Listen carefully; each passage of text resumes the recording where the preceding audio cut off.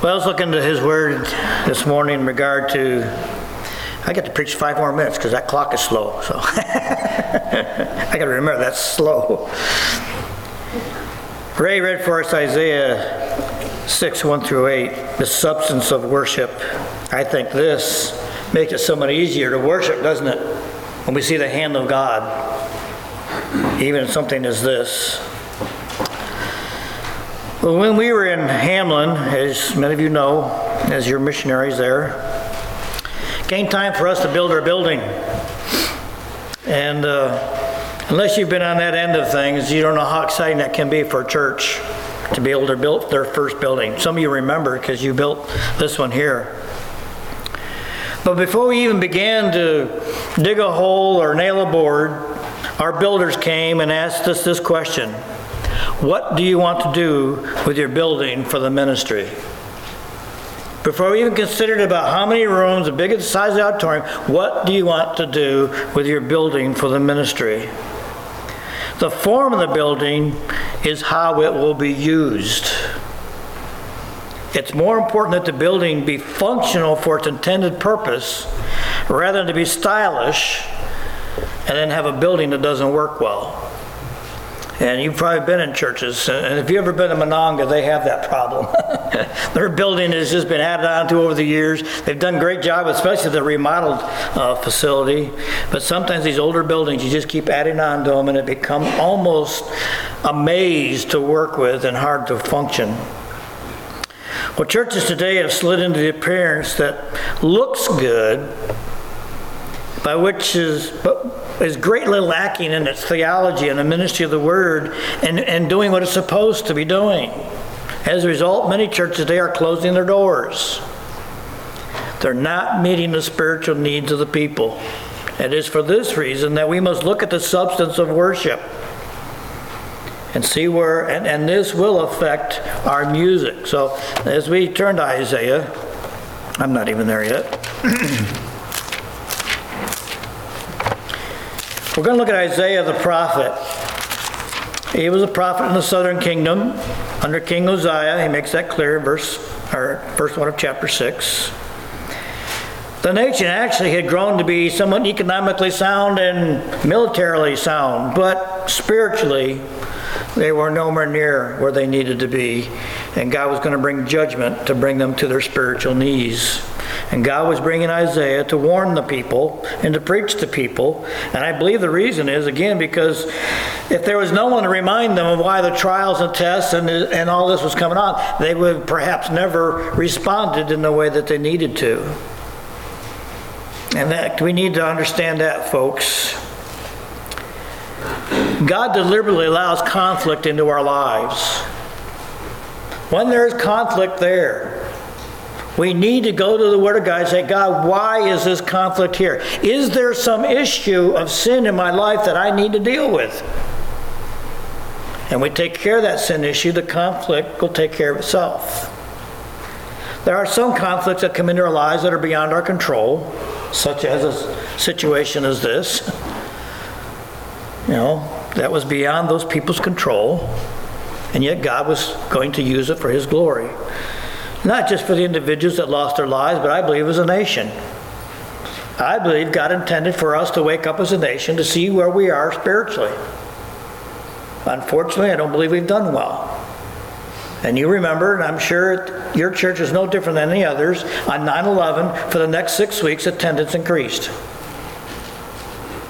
But it did not take man very long to go back to his old ways, because nothing was learned.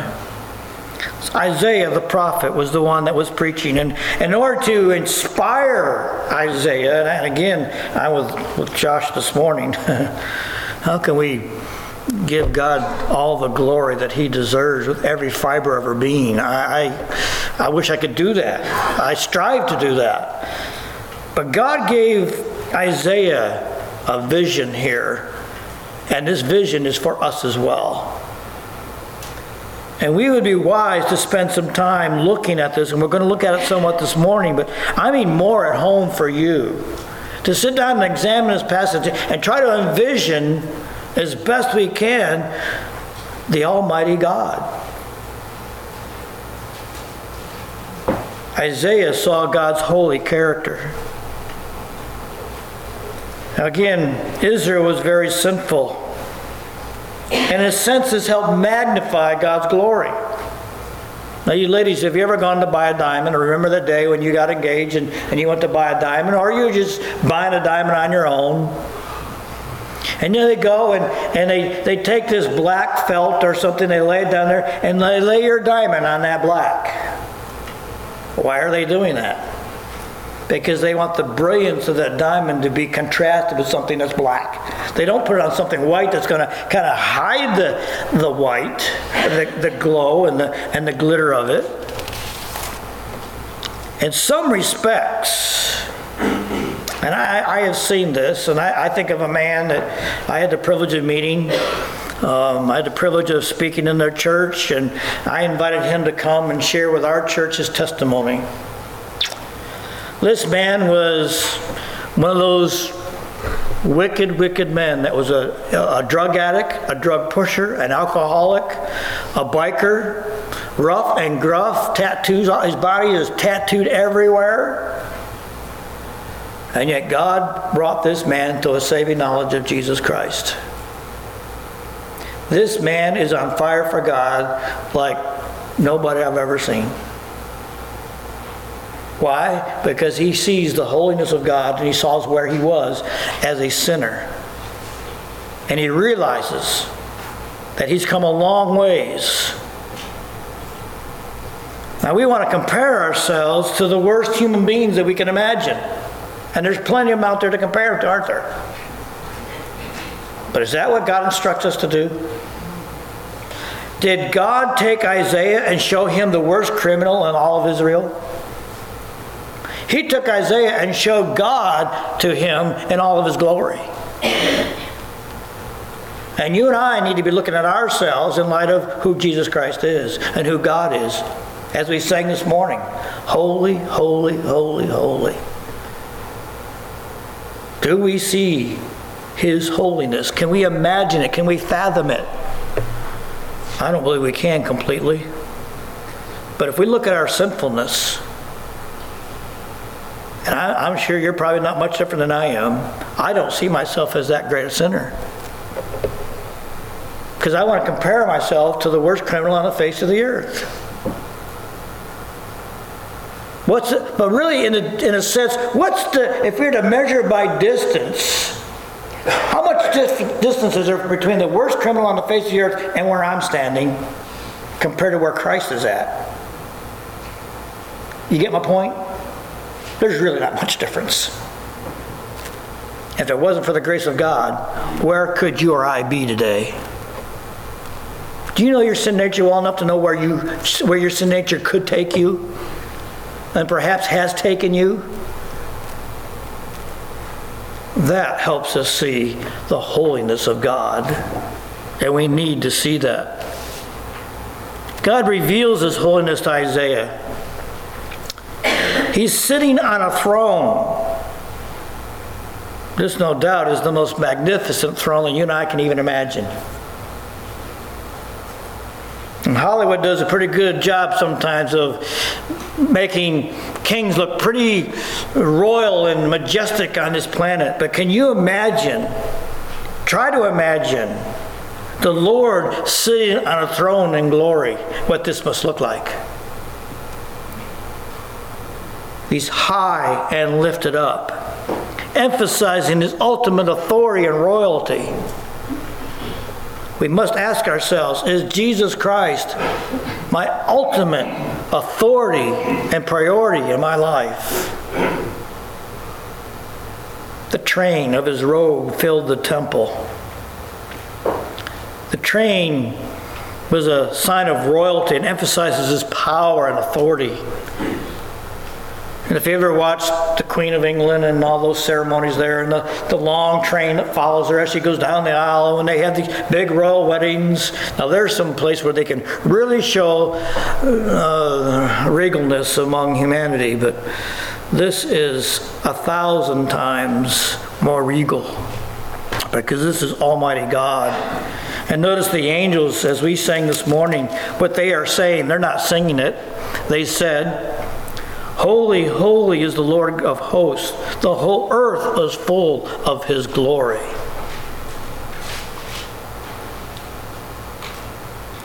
There's a song that I find it somewhat annoying because they repeat this phrase over and over, but I get the point. Where I look, I see you. Wherever I look, I see you. They repeat it over and over, and it gets kind of monotonous, but the point is, where can you look and not see God? How many of us have places in our lives we can look and we don't see God because all we see is our problem? All we can see is me. We need to refocus and put our eyes on him. Because as we learned from this story today, was God involved in this event? Absolutely he was. Was it just for this one man? It might appear so because God saved this one man's life. But how many other lives has this man touched in the last 10 years as he shared his story? I don't know if he knows how many individuals have come to know Christ because of his story. But here's a godly man that saw the hand of God and the holiness of God, and he's not ashamed to tell people around the globe, this is what God done and why. Holy, holy, holy. In the house, well, the power of the truth shook the foundations. Again, how do you describe that? And then it talks about the house being filled with smoke, the Shekinah glory. It's been pointed out to me, and I believe it's true. The reason the Shekinah glory has to be there is because we cannot, in our sinful condition, see Christ in his complete holiness. We would die. No man has seen God and lived. And so he covers his glory with the smoke. But it's a smoke that I'm sure is very unique and very awe-inspiring to let us know that this is no ordinary being. Because I don't want to say he's no ordinary God, because there is no other God. There is no other being on the face of the universe, anywhere. We need to see God for who he really is. He's more than just a Santa Claus. Many in the world today see him as nothing more than a Santa Claus. He is our Creator, and he's our Redeemer.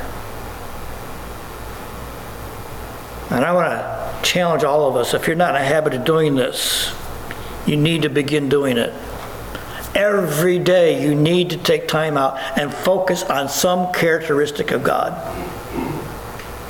His holiness, his sovereignty, his omniscience, his omnipotence. There's a whole list of attributes of God. We need to take time and be in awe of that characteristic. And we need to take time every day. I myself have gotten in the habit of doing that before I go to sleep at night.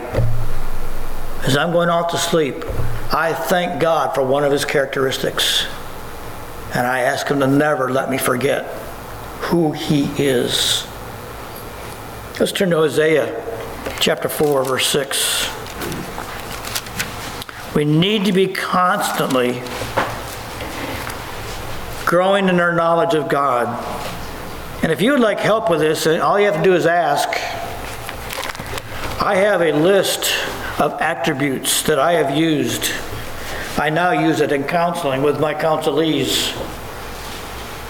If they're going to be willing to be obedient to God, they must see God for who he is. And part of their homework is every day take one verse and write what they learned about God and how that applies to your life. I'd be willing to give you that list if you request it. Hosea 4:6 says, "My people are destroyed for lack of knowledge, because you have rejected knowledge. I also will reject you being priest for me, because you have forgotten the law of your God. I also will forget your children." Battery dead? That's on Isaiah 4:6. It's Hosea 4:6. Okay. That's why. Did I say Isaiah? Okay. All right. Again, Can we study the Bible too much? I mean, we can eat food and get fat, can't we? But can we read this too much and get fat on it? I'd like to see us try. How much time do we spend in the Word to get to know God? Do we love Him so much that we just got to get to know Him more? Remember those days when you started dating, you couldn't spend enough time together?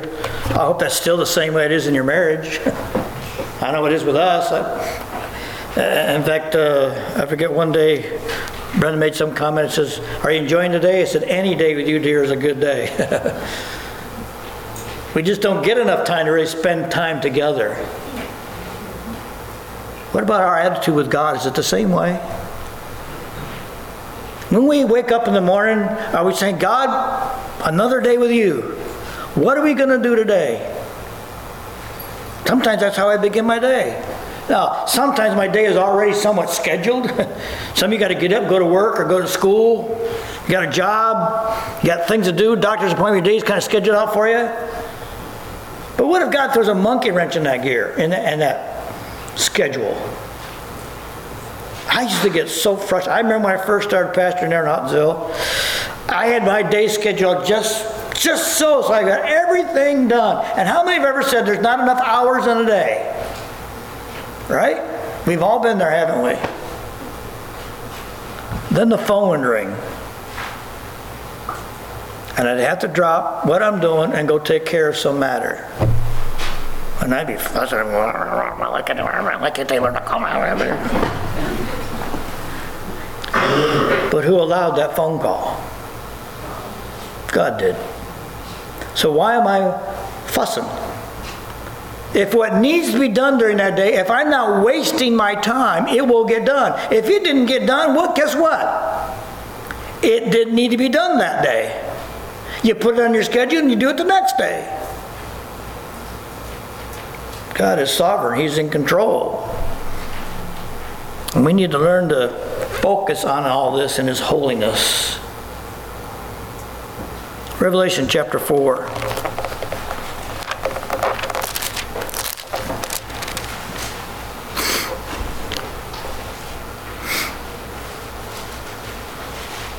Another scene in which God's holiness is seen.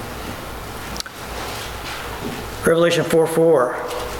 And for those of us that have been studying Revelation on Wednesday night, we've seen this before. And again, I try to wrap my head around this scene and to see it for all of its glory and grandeur. I just can't do it. But around the throne were 24 thrones, and on the thrones I saw 24 elders sitting, clothed in white robes, and they had crowns of gold on their heads. And from the throne proceeded lightnings, thunders, and the voices of 7 lamps of fire were burning before the throne, which are the 7 spirits of God. And before the throne was a sea of glass like crystal. And in the midst of the throne and around the throne were 4 living creatures, full of eyes front and back. The 4 living creatures was like a lion, and the second creature was like a calf. The third was like a creature with a head, a face like a man, and the 4th creature was like a flying eagle. The 4 living creatures, each having 6 wings, full of eyes around and within, and they did not rest day or night, saying, "Holy, holy, holy, Lord God Almighty, who is and is to come." Does he sound familiar? Back in Isaiah's day, he saw the same thing. Might be the exact same angels. Holy, holy, the Lord God Almighty, who was and is to come. God's holiness is not going to diminish then or now or ever. We need to appreciate God for His holiness. Exodus 15:11.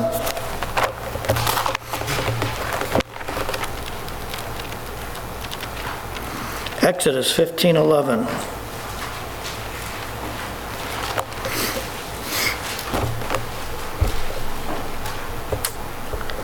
Who is like you, O Lord, among the gods? Who is like you, glorious in holiness, fearful in praises, doing wonders? Rhetorical questions.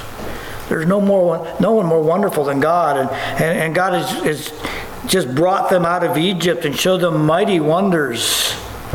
And His holiness was very evident between the gods of Egypt and the real God, the only God.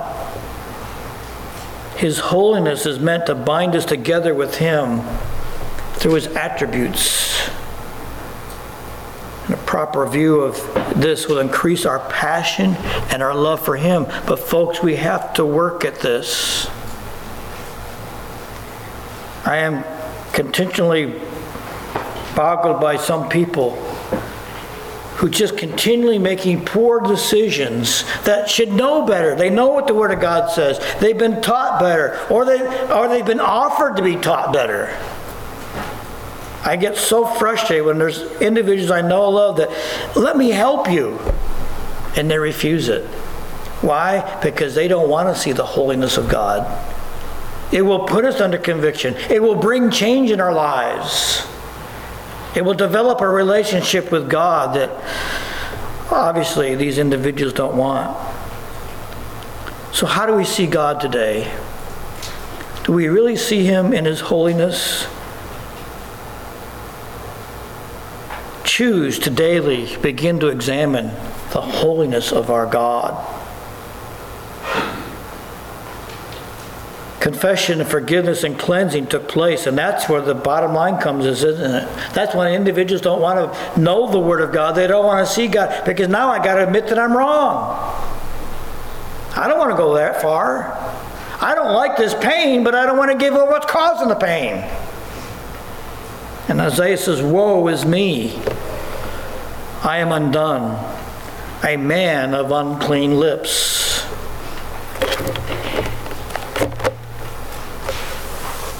Do we see just how sinful we are? And he's just talking about unclean lips. Now, that doesn't take too much of imagination, does it? About what an unclean lip is? Cursing? Telling dirty stories? Gossiping?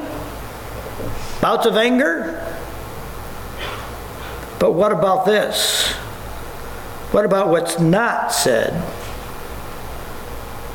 Not worshiping the Lord. Not praying when we should. Not giving thanks when we should. Not praising God for who He is. Would that not count to be the same as unclean lips? And how many of us said the right words but with the wrong tone of voice? I strongly suspect that Isaiah was probably a very godly man. And yet, what does Isaiah say? Woe is me, for I'm a man of unclean lips. There's no one in this room that doesn't have unclean lips. What's that have to do with music? Well, obviously, music expresses truth. Or does it deliver a style that's wrong to appeal to the lost? Is the emphasis of the music on the words or on the style? Some try to combine both. We need to be very careful about that. But I think at the same time we can go too far the other way. We can be so conservative that still the emphasis is on the style and not on the message. John Piper wrote these words, and it's not a direct quote, but he made this observation. The younger generation has a greater emphasis in their music on the character of God than the past generations, even though they might not appreciate the style of music. I do believe he is correct. The younger generation has seen God more about who He is and put an emphasis there. We need a balance of both. The older generation sings sermons to some degree. The younger generation puts more praise towards the Lord. Joe Stoll says this. He's the president of Moody Bible Institute. We must realize that those of us who are unwilling to wrestle with the issues of radically changed society and who assume that the old forms are the best and only forms will soon be presiding over ministries that are passing from the scene with the passing of that last generation that understands those forms. In light of our changing society, reevaluating and reconfiguring forms within a proper theological context, without compromising biblical functions may no longer be a preference, but a necessity given to the fact that the thought paradigms and the culture languages of modern Americans have radically changed. Reaching to disciple them demands a clear understanding of the appropriate and effective passageways to their heads and their hearts. As far as Isaiah was concerned, there's also a sense of forgiveness in verses 6 and 7. When we see God for who He is, we see our sinfulness. We'll be careful about our tongue and how it's used, but out of forgiveness comes true worship. Out of worship comes glorifying God in all that we do. Let's turn to Colossians chapter 3.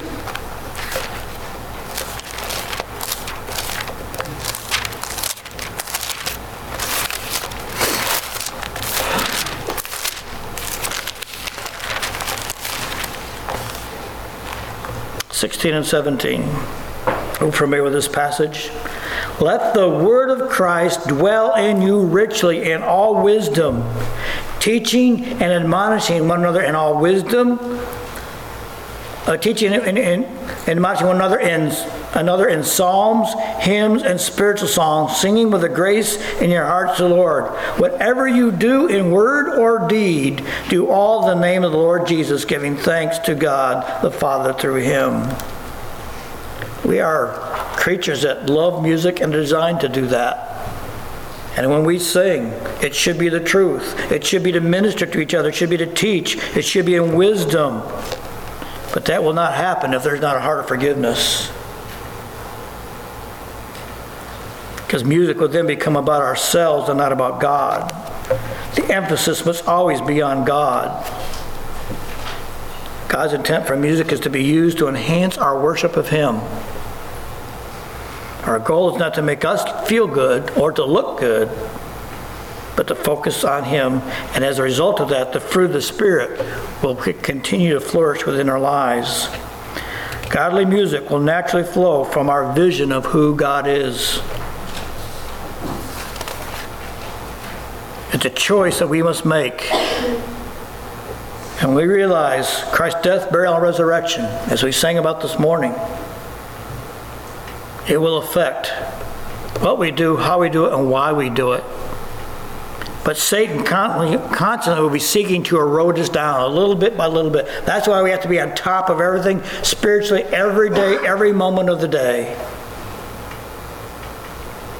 Proper worship leads to productive ministry. Look at verse 8 of Isaiah. And I heard the voice of the Lord saying, whom shall I send and who will go for us? He's looking for a volunteer. God had a task that was to be done. Nothing thrills me more as a pastor more than have someone volunteer. And I've read some of these books about our cultures and how they change over the years. And our cultures today, they don't want to volunteer. They just want to be asked. But God's asking for volunteers. Why? Because He wants you to be enthused and excited about serving the living God. He doesn't want to have to badger us into it. He doesn't want to twist our arm into it. He wants us to step up to the plate and say, I'm glad to do this because I love you. Proves my love. But sometimes we don't volunteer because it's not going to be a Sunday school picnic. Serving God is not always going to be easy. Look at verses 11 and 12. Then I said, Lord, how long? Okay, I'll serve you, God. Just how long is it going to hurt? How long is it going to be hard? I can take it for a day.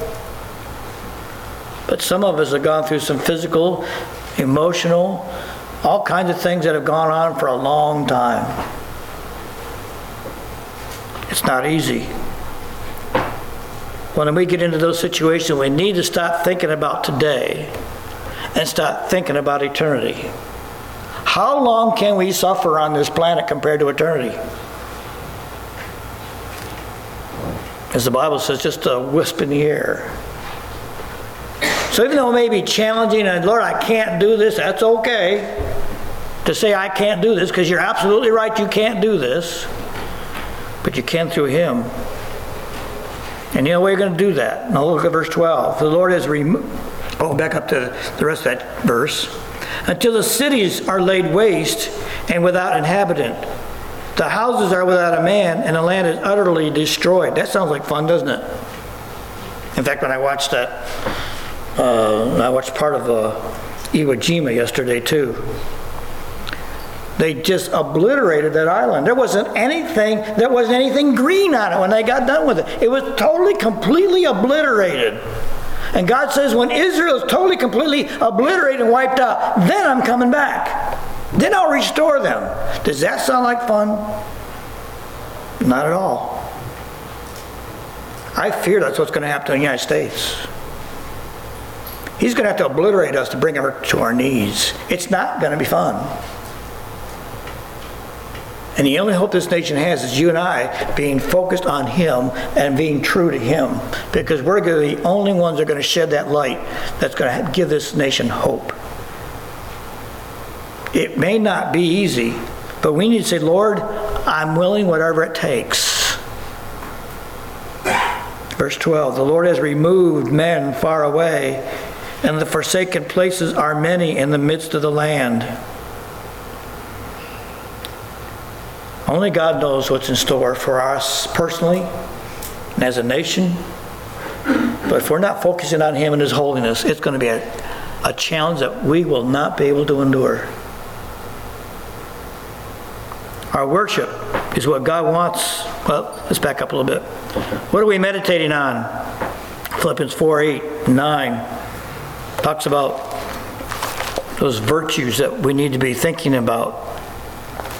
Now, this is not the world's form of positive thinking, but it is positive thinking, but not the same way. Finally, brethren, whatever things are true, whatever things are noble, whatever things are just, whatever things are pure, whatever things are lovely, whatever things are of good report, if there be any virtue, if there be any praiseworthy, meditate on these things. When you're thinking negatively, evaluate, why am I thinking negatively? The situation, no doubt, is negative. But look for Christ in it. Look for God in it.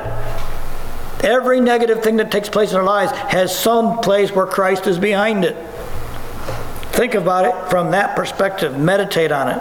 Verse 9, the things which you learned and received and saw in me, these do. And the God of what? Peace will be with you. We can have peace amid the biggest and deepest trials if we're focusing on Him. It's crucial that we do so. When our worship is what God wants it to be, it will dramatically affect our music, as we looked at in Colossians chapter 3. Let the word of Christ dwell in you richly, in all wisdom, teaching and admonishing one another in psalms, hymns, and spiritual songs, singing with grace in your hearts to the Lord. I believe when we're focused on the Lord and Him alone, no matter what kind of trials we have in life, I believe there'll be a song in our heart. We can still be lighthearted and still be concerned at the same time. I'm sure many of you have been there. But it takes focusing on Him, because He's got to be our focus of our worship. As far as the music, exactly how we can define one song good and one bad, I believe there's a deliberate reason why God never gave us the musical score in the book of Psalms. Because if we did, somebody would say, that is the only style of music we can ever use. And God's a God of variety, is He not? How many different trees and flowers and grasses and birds and animals and birds and everything are out there? God has a wide variety, and the same thing applies to music. There's a large range of music that we can enjoy. We just must avoid those that identify with Satan and his form of music. But if we're worshiping Him and our awe of Him is what it ought to be, I believe that will dramatically affect that, and we want to avoid that. So in conclusion, do I see God for who He really is? Am I choosing to discover daily who He really is? Again, I cannot emphasize enough. Please begin taking time out of your schedule every day. Even if it's nothing more than going to bed. If you have to, put on your nightstand next to your bed a list of attributes so you can pick one of them and be dwelling on that when you go to sleep at night. And think through, how awesome is it that God's an omniscient God that knows everything? That could be very comforting when you're going through a difficult time, couldn't it? He's omnipotent. We saw just in this testimony God's omnipotence. God in His sovereignty, for some reason, allowed this man to survive and another one to die in his place. That's nothing more than the fact that he's now sharing his testimony. And Ray has talked with him. He said, every time I share this and preach this, somebody's getting saved. Did that not, Ray? They're walking the aisles, come to know Christ. If this event had not taken place, this opportunity would not present itself. Our God does things in ways that we can't imagine. We dare not say, God, please consult with me before you bring this problem into my life. We would like that, wouldn't we? It's not ours to say. Ours is, Lord, I'm willing. Whatever it takes to glorify you, to use me while I'm here. Thank God for this man's testimony. I trust that will challenge us. Are we going to make the days that we have here important for Him? Or are we just going to slough it off and coast through life and just be satisfied? And I know one person that they were satisfied, well, I'm going to get to heaven, what doesn't matter? I believe it will matter. I'm like this gentleman. I would like to hear my Lord say, well done, thou good and faithful servant. I really would like to hear that. I hope that I will do that enough that I'll be able to hear that said of me. But it's my choice. And I have to get myself out of the way, and I got to put Him preeminent. And we have to volunteer for whatever comes along and realize that God is going to use it. Am I choosing to discover daily who He is? Do I see myself for who I really am? A filthy, dirty, rotten sinner before a holy God. Am I keeping my sin confessed and repentant before Him? Music is a God-given tool to be used to enhance my vision of Him and my worship. Is the music I'm listening to doing that? If the music we're listening to tends to cause us to think about immoral things and the way Satan wants the world to think, then we need to get away from it. And that could be different from person to person.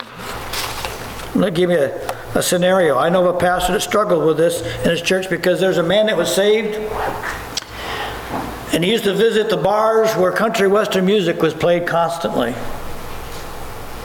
Someone played a country western song in the morning worship service, and he was deeply offended. Could we understand why?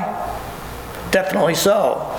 Most of us wouldn't have any problem with that, because it was just a guitar, it wasn't the whole band where there's the drums and everything. But you could understand where that man was coming from, because it brought back all those memories. Now the pastor and those two men had to get together and do a little talking to bring it to a place where it wasn't an issue. But most of us here wouldn't have an issue with that. So pretending where we're coming from, our past, there might be some music styles that we might struggle with, because it brings back all those things, and yet some of us can listen to it and not have an issue with it. That's where we need to be sensitive to each other's needs. Paul was in Romans 14, wasn't he? I could sit down and eat that steak and not have a problem with it. I don't care what it was offered to. I didn't offer it. This guy said, that's the culture I came out of. I can't do that yet. Well, then don't do it. Paul says, don't do it. Music is our same way. If what we're listening to needs to focus our attention on Him and Him alone. And I encourage you to be careful about the music that you listen, especially our younger generation. Sometimes they want to listen to the rock and roll stuff, because your friends are, and it's appealing, but in fact, it's amazing. I wish I had a video of it. I saw this years ago when I was a kid. convinced me that music does have an effect. They did a scientific experiment. They took these plants and put them in a box with light so they would grow healthy. And then they put a speaker next to one and played rock and roll. They stuck a speaker next to the other and they played classical. Guess what happened to the one that played rock and roll? It literally died. It had some kind of effect on the plant and killed it. The other one did well. I know as a dairy farmer, I worked for a dairyman. He had a son. All he wanted to do was play rock and roll while we were milking the cows.